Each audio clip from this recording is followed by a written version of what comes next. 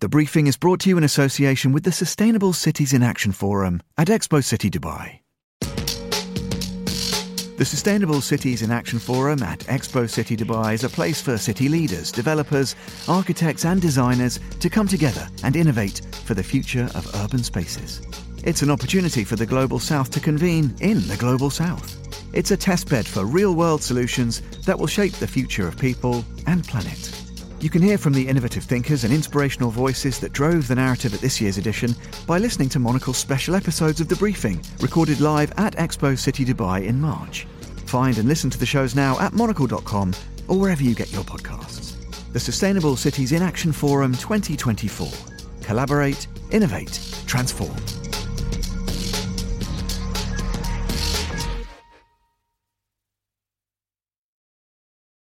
You're listening to The Briefing, first broadcast on the 13th of December 2023 on Monocle Radio.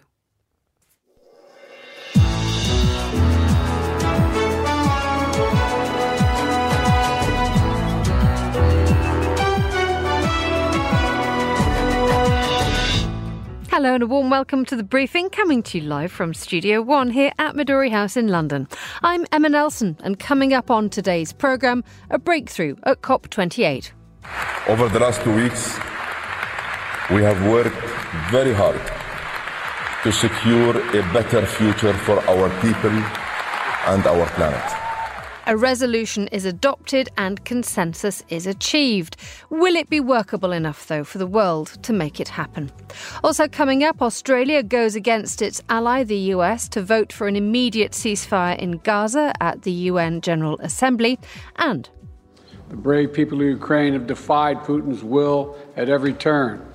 Backed by the strong and unwavering support of the United States and our allies and partners in more than 50 nations. Biden gives his support, but was Volodymyr Zelensky's trip to Washington enough to secure more funding for Ukraine's war against Russia? That's all coming up right here on The Briefing with me, Emma Nelson.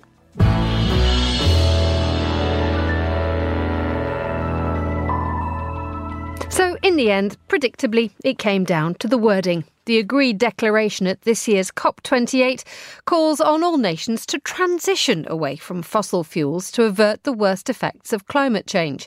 It's been heralded as ambitious, but by leaving out an explicit commitment to phase out or phase down oil, gas and coal, the agreement has been criticised for being too watered down and also full of loopholes.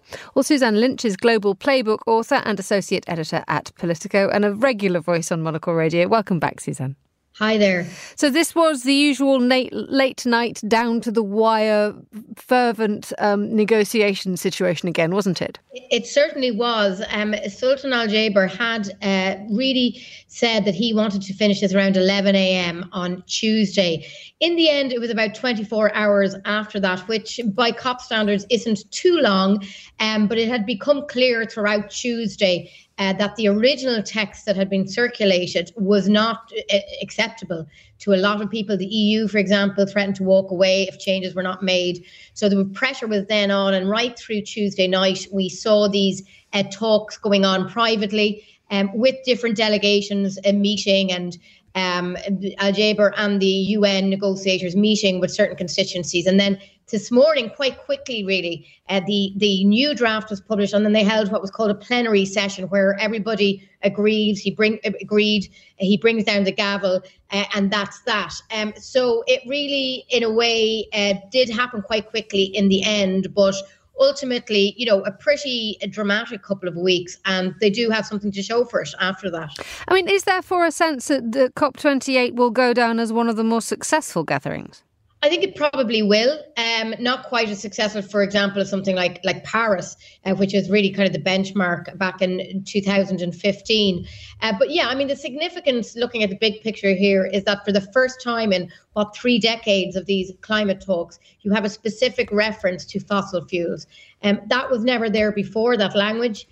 Because of the resistance of many fossil fuel producers. And one of the issues, we can see it in other parts of the UN, is that you need to get consensus. So everybody has to be able to sign up to a text that they can accept. So it's a bit of a case of glass half empty, glass half full. Yes, they got a commitment to a transition away from fossil fuels. But on the other hand, there had been expectations that perhaps they would commit to phasing out fossil fuels, but ultimately they did not get that language. A lot of countries, led particularly by Saudi Arabia, just were not prepared to do that. So it ended up somewhere in the middle, but undoubtedly historic to some extent. So tell us a little bit more about how workable this commitment is to transition. It's clearly a word that there could be complete consensus on. Yes, exactly. So it does say they need to accelerate this shift away in a just, orderly and equitable manner. What will be key actually, though, is in 2025, countries have to come up with new kind of national targets. And they've been busy working on those anyway. But they're going to have to submit national climate action plans by 2025. And I think that's going to be a big focus now. I think a big focus also will be business and big industry. One of the characteristics of this COP was there was a huge representation of corporates, but also of big industry and of oil giants. That was criticised, obviously. It was also criticised the very fact that the president of these talks was the head of one of the biggest oil companies in the world. But ultimately, they argued that you need to get these big polluters to the table. And if you can get them to commit in some way, they need to be part of the solution. That seems to have paid off to an extent, even though I think there are concerns that next year it's going to be held in Azerbaijan, another huge exporter of oil. And are we getting in this situation where the countries that are hosting COP are actually these big oil producers rather than the ones most affected by climate change? It's funny because this has been obviously the agreement or the resolution, which is getting the most praise as being one of compromise and practicality and workability. But the number of voices which have been dissenting has been quite considerable, hasn't it? I mean, just reading about the Alliance of Small Island States saying it sees a litany of loopholes which doesn't speak specifically to fossil fuel phase out. The fact that the phase out has been removed from the text is something that many campaigners have said is just frankly not good enough. Yes, I mean, it's significant, the small island countries. And they're the countries that are in real existential threat from the rising sea levels and other effects of climate change. And they were very critical this morning. The representative from Samoa, basically speaking for the group, made the point that they weren't actually even in the room, their delegate, when, this all moved very quickly. And Sultan Al Jaber brought down the gavel on this. And so they're not happy really with this. You've also got other figures like Mary Robinson, chair of the Elders, who's obviously been a big critic of the fact that this was held in the UAE. She said, while she welcomed, the signalling in this text, it falls short by failing to commit to a full fossil fuel phase out. So you're absolutely right there. For a lot of people, is this a fudge? The fact that oil, gas, you've got a lot of countries even continuing expanding exploration. And the fact that this is still happening at a time when we have this climate crisis, to many people, is just not good enough. Suzanne Lynch, thank you as ever for joining us on Monocle Radio. You're listening to The Briefing with me, Emma Nelson. The time here in London is just nudging 8 minutes past midday. Here's Sophie Monaghan-Coombs now with the day's other news headlines. Sophie. Thanks, Emma. Israel says it has carried out 250 strikes in Gaza in the past 24 hours. Hamas officials say that 50 people have been killed in the latest wave of airstrikes, while an overnight storm has worsened conditions for the hundreds of thousands of Palestinians who have fled their homes. The Polish president has sworn in the country's new government, completing its shift away from the nationalist rule of the last 8 years. New Prime Minister Donald Tusk, who is a former president of the European Council, has pledged to improve relations with the EU, restore the rule of law and increase support for Ukraine. And the leaders of China and Vietnam have signed dozens of cooperation pacts following a 2-day visit by Chinese President Xi Jinping to the Southeast Asian country. The two countries held their strategic decision to strengthen ties in areas including rail links, security and digital data. Historically, China and Vietnam have been at odds over disputed claims in the South China Sea. Those are the day's headlines. Back to you, Emma. Thanks very much indeed, Sophie. Now, the UN General Assembly has voted overwhelmingly to demand an immediate ceasefire in Gaza. The resolution is not binding and will probably have little palpable effect on the continuing conflict between Israel and Hamas. Israel, unsurprisingly, voted against the resolution along with the United States. But one nation which apparently broke ranks was Australia. Latika Burke is a journalist for the Sydney Morning Herald and Age. I'm delighted to say she's in the studio with me now. Good afternoon, Latika. Hello, Emma. Just explain to us what happened. Well, it was quite a surprise when we saw the result of this because Australia did not just abstain but actually voted for the resolution to demand a ceasefire. What's been more interesting is the language that the government of Australia has used to justify why it did indeed break ranks with its major security ally, its biggest security ally, the United States, and also its AUKUS partners, the United States and the United Kingdom. And it has come up with this form of language called a sustainable ceasefire. And it is arguing that it simply wants to see the return of humanitarian pauses that they believe would then create the pathway to such a sustainable ceasefire. Now, that's very muddled language because humanitarian pauses are separate to a ceasefire. And Israel has long argued that a ceasefire would simply be doing Hamas's bidding and allowing it to regroup. So within that context, the Australian government has certainly made its decision. And I think this signal is as much one internationally as it is domestically. And it's probably moreover domestically a signal. Indeed. I mean, let's talk about the domestic signal. I mean, to back the United States in its refusal of this declaration, of this resolution, what message would that send politically at home?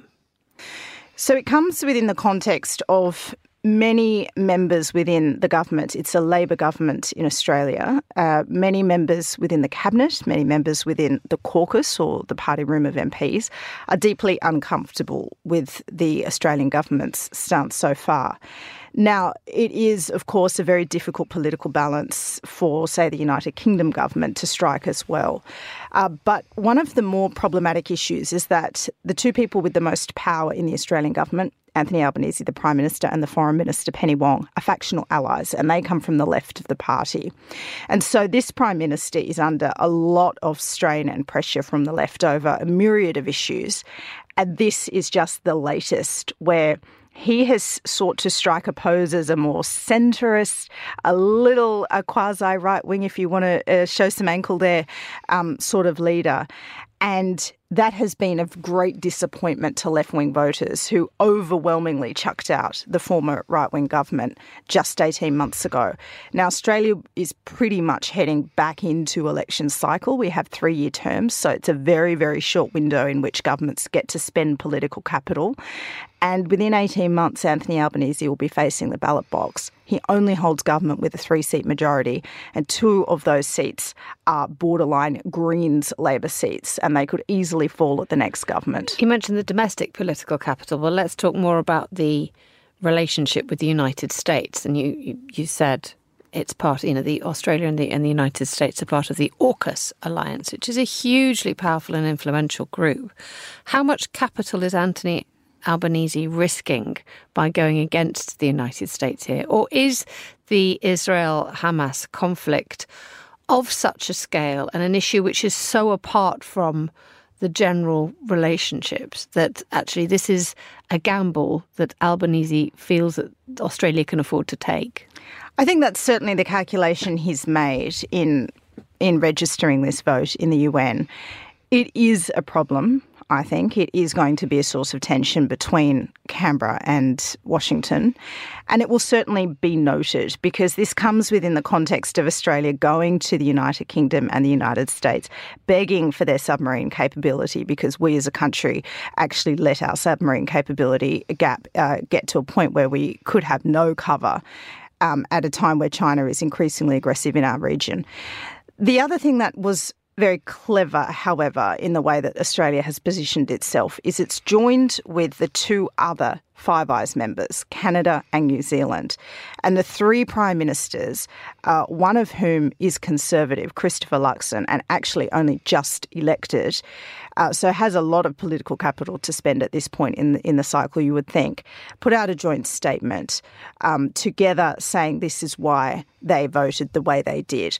So it's not entirely Australia out on its own. There you see three members of the Five Eyes who have also voted, actually, in a majority in the Club of Five, because the Five Eyes, of course, comprises the US and the United Kingdom as well. Now, that's an intelligence sharing relationship. There's no suggestion that this affects anything like that. But it does just show this continued breakdown within that club of alliances. We've had some fractures within that over China in recent years. We're now seeing that on Israel. It's also true to say that this comes against the backdrop of the Biden administration also toughening up its rhetoric on Israel. You know, its window and Biden's own political capital is also narrowing. But to see this happening out of concert with the United States, that is certainly going to alarm a lot at home. And I think finally the really interesting point to add here is that this is not bipartisan. Most of these foreign policy positions in Australia are struck in a bipartisan way. And the opposition in Australia does not support calling for a ceasefire at this point in time. And so that's also a really interesting dynamic to watch, because foreign policy could become a much more live issue than it normally should or could be or would be at an election. When you see the joining up of Canada and New Zealand and Australia, we had the Australian Foreign Affairs Minister Penny Wong saying that this joint statement had been under discussion for some time. Is there a sense that, knowing that Joe Biden, well, indeed yesterday, said that Benjamin Netanyahu, the Israeli Prime Minister, needs to change, and that the way that Israel is running its military campaign needs to be altered in order to preserve life? Is there a sense that perhaps that by joining up, they could perhaps not just sort of protect themselves from an international snub, but they could indeed influence the United States in some way? I think that would be overestimating the capability of where Australia will influence the United States on Israel. Ultimately, Israel really only cares about one partner's influence, and that's the United States. Now, will the United States take guidance from Australia? Probably not. And I certainly don't think on Israel. Maybe on some other foreign policy challenges, yes, but not on this one. If anything, this is going to be more of an irritant in the relationship, and it's no more serious than that. But certainly Labor in Australia has done very well to give itself cover by joining with its other allies. Leticia Burke, thank you as ever for joining me in the studio on Monocle Radio. You're listening to The Briefing.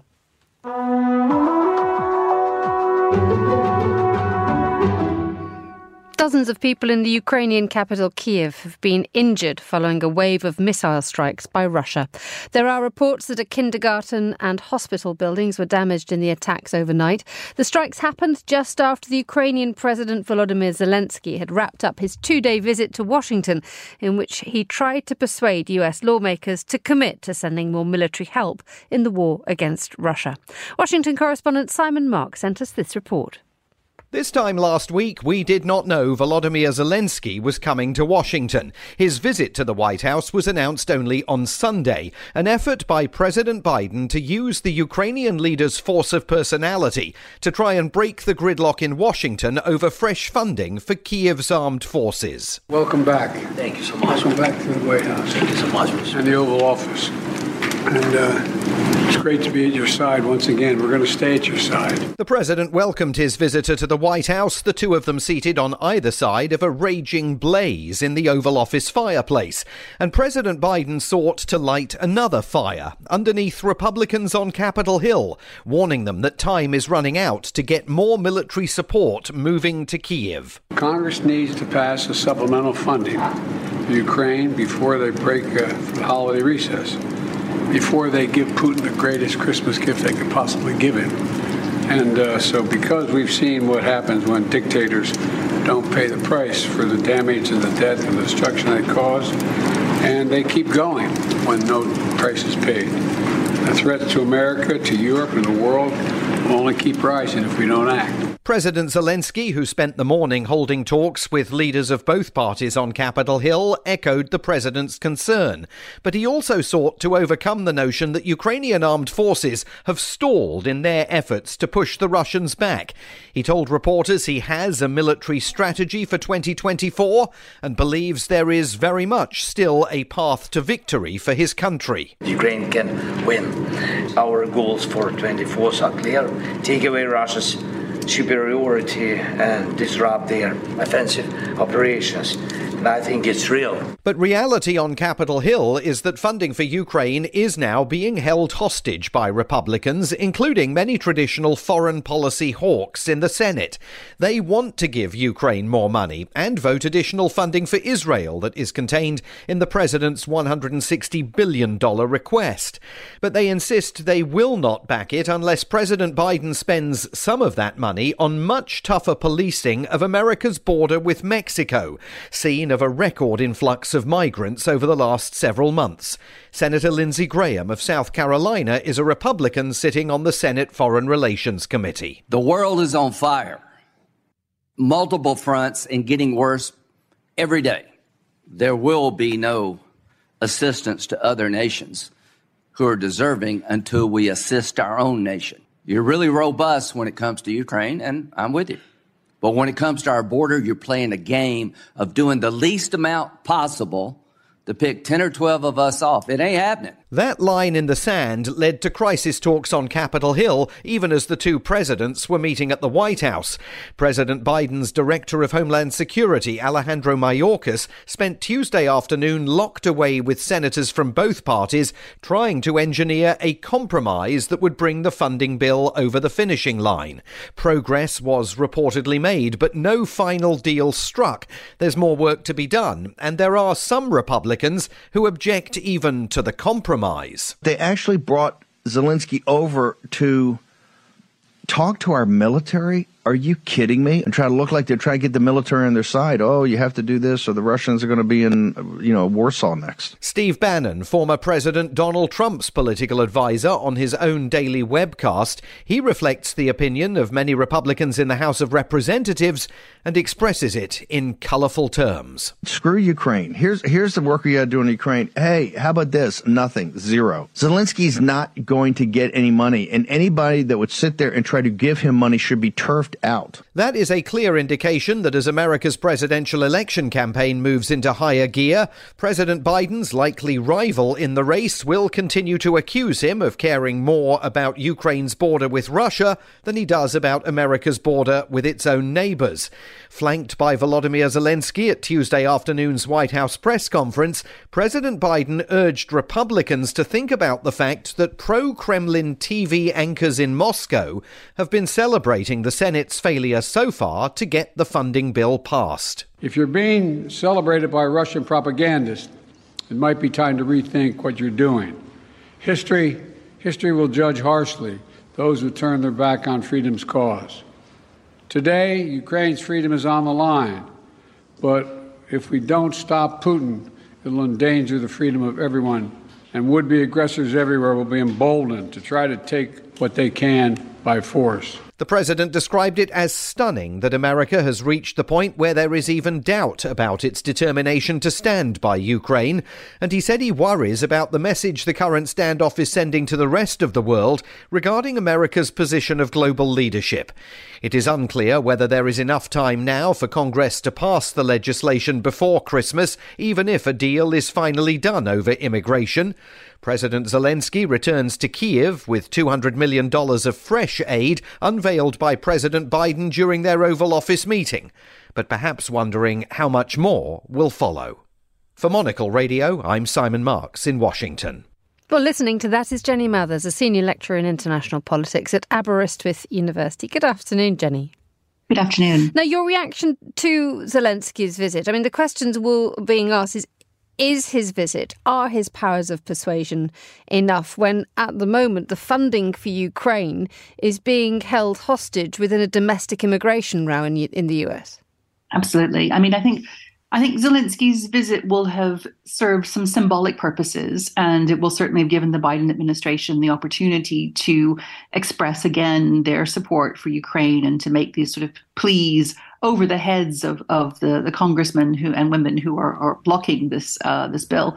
But I don't think it's going to make a tiny bit of difference to those Republican members of Congress who are standing in the way, because they are very determined to get some, not just sort of minor concessions, but actually very significant concessions and policy changes from the Biden administration on the U.S.-Mexico border issue.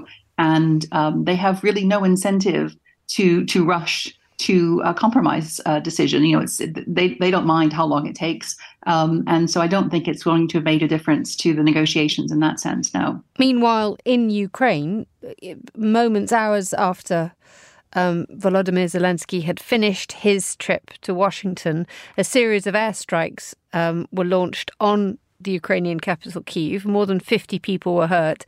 Clearly a sign that Russia is watching the Ukrainian president and sending messages. Absolutely. So this is actually the second set of missiles attacks that we've seen on Kyiv this week. And it's really a return to times that perhaps we had hoped we had left behind in terms of the capital of Ukraine coming under regular attack. But it's clear that the Russian leaders understand very well the dynamics that are happening in Washington, and they are urging, they are taking advantage of this opportunity to put more pressure on the Ukrainians by demonstrating that the Russians are determined to carry on, by trying to push them harder, on the understanding that U.S. support is not going to be as strong as it has been. And of course, if Trump is elected president in November next year, then it may prove to be non-existent. Meanwhile, there's an article in Reuters today reporting the U.S. intelligence assessment of the cost to Russia, not financially, but in terms of people. There's a suggestion or an estimation that 90% of the personnel that Russia had when the conflict began are either now dead or injured. That amounts to 315,000 people. Yeah, it's quite an extraordinary figure and proportion, and it does reveal just how devastating this war has been to Russia, because although it has obviously devastated Ukraine in many ways, Russia is paying a very high price. And the problem is that Putin doesn't show any signs of being worried about paying this price. Efforts to recruit more soldiers continue, and it seems quite likely that after he is reelected in March of next year, there's going to be another wave of mobilization. So there's no hesitation to throw more people into the conflict, even though many of them will come away injured or won't come away at all. And indeed, what is the effect of having such a huge swathe of a demographic, namely predominantly young men, being just devastated by this war? Well, it's very bad news for Russia, for its demographics. It's very bad news for its economy, because, of course, when Putin announced the September 2022 mobilization, tens of thousands, maybe as many as 100,000 or more young men left Russia. Some of them have come back, but many of them have not. And so in addition to the men who've been killed and injured in the war, there are those who fled the country and so are not, there contributing to the economy. So it's been a huge, huge loss for the country. And yet, there is this determination in Moscow to continue. So yes, it's a very perverse set of policies. Jenny Mathers, thank you so much for joining us on Monocle Radio. What kind of city do you want to live in? Every week on The Urbanist, we delve into the biggest questions about urban living and meet the people championing change in our cities. From Starkitects to Designosauruses, protected views to landfills, river walks and sidewalks, wayfinding and cycle highways. The city is alive and kicking, so how can we make them better places to live in? The other great city creation, of course, is sex. Young people go to cities to have a good time and to enjoy themselves and to meet their life partners and maybe a few other people on the way.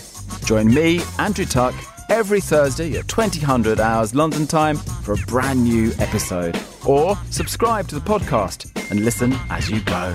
The Urbanist, the show that knows its good mares from its planning nightmares.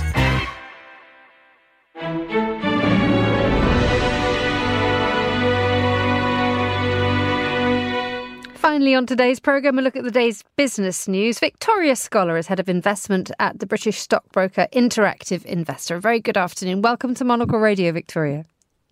Afternoon. Thanks for having me. Good to have you with us. Now, let's cast our minds back to Sunday, where Argentina's new far-right president gave rather a firebrand speech at his inauguration. He said there's no money. There's going to be a programme of harsh austerity measures. Do we know what these measures are yet? Well, he said that one of the measures could be that he's going to devalue the currency, the peso, by more than 50%, which of course would be very dramatic. That's against the US dollar. So it would then be worth, so it'd be 800 pesos to a dollar from under 400 pesos a dollar.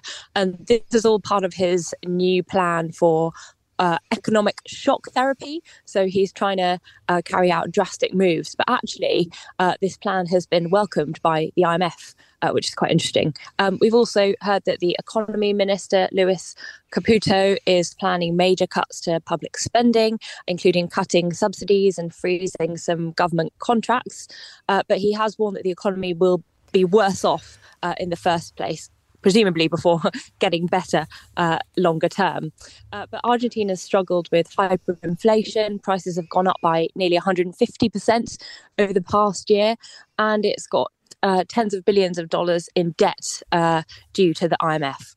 Just looking at what he was like during the campaign trail, Milei was, I think we often saw him with a chainsaw as he was trying to get attention and get votes. That clearly worked for him. Taking a chainsaw to the Argentinian economy, does that seem to be going to be a slightly more cool-headed and indeed effective plan? Well, I think he's not scared of saying what he wants and taking drastic action. So take this currency move as an example. You know, it's not typical in any way to see a government devalue their currency by 50%. But he's arguing that this is the drastic action that is required because Argentina is in such a tough spot. Let's move on to retail and to Zara's owner Inditex. The presence of Inditex on the high streets is quite astonishing when you work out which shops belong to Inditex. In the run up to Christmas, or as the credit crunch is biting and people are spending less, is that being reflected in the speed of Inditex's growth? Yes, it is. I mean, it's recorded net profit in the 9 months of 4.1 billion euros, which was around what analysts were expecting. But what we've seen is that sales have been slowing this year versus last year, both in-store and online. We've seen sales growth of 11% versus 19% in the same period last year. So even though it's got a pretty intelligent strategy, and like you say, lots of brands like Zara and others, it's not immune to those macroeconomic pressures like the slowdown in the consumer and the broader weak economic backdrop. But it has managed to navigate some of those pressures a bit better than its rival H&M, and that's been reflected in Inditex's share price, which is up quite strongly this year. It's up by about 50% compared to a more tepid gain for H&M. And indeed, it's expected to grow, and it's expecting robust returns next year, isn't it? Yes, it is. And we've already seen some pretty strong indications of how performance has been doing over the Christmas period. We've seen that sales have performed well, up 14% in the 6 week to the 11th of December, and it's also raised its outlook for profit margins. So perhaps the golden quarter is going to provide that sort of key tailwind to the business that it may not have received throughout the rest of the year. Victoria Scholar, thank you so much for joining us on The Briefing. And that's all the time we have for today's programme. Many thanks to my guests and producers Lillian Fawcett and Sophie Monaghan-Coombs. Our researcher was Nanoma Ekwa and our studio manager was Callan McLean. The Briefing's back tomorrow, and for now from me, Emma Nelson, goodbye. Thank you very much for listening.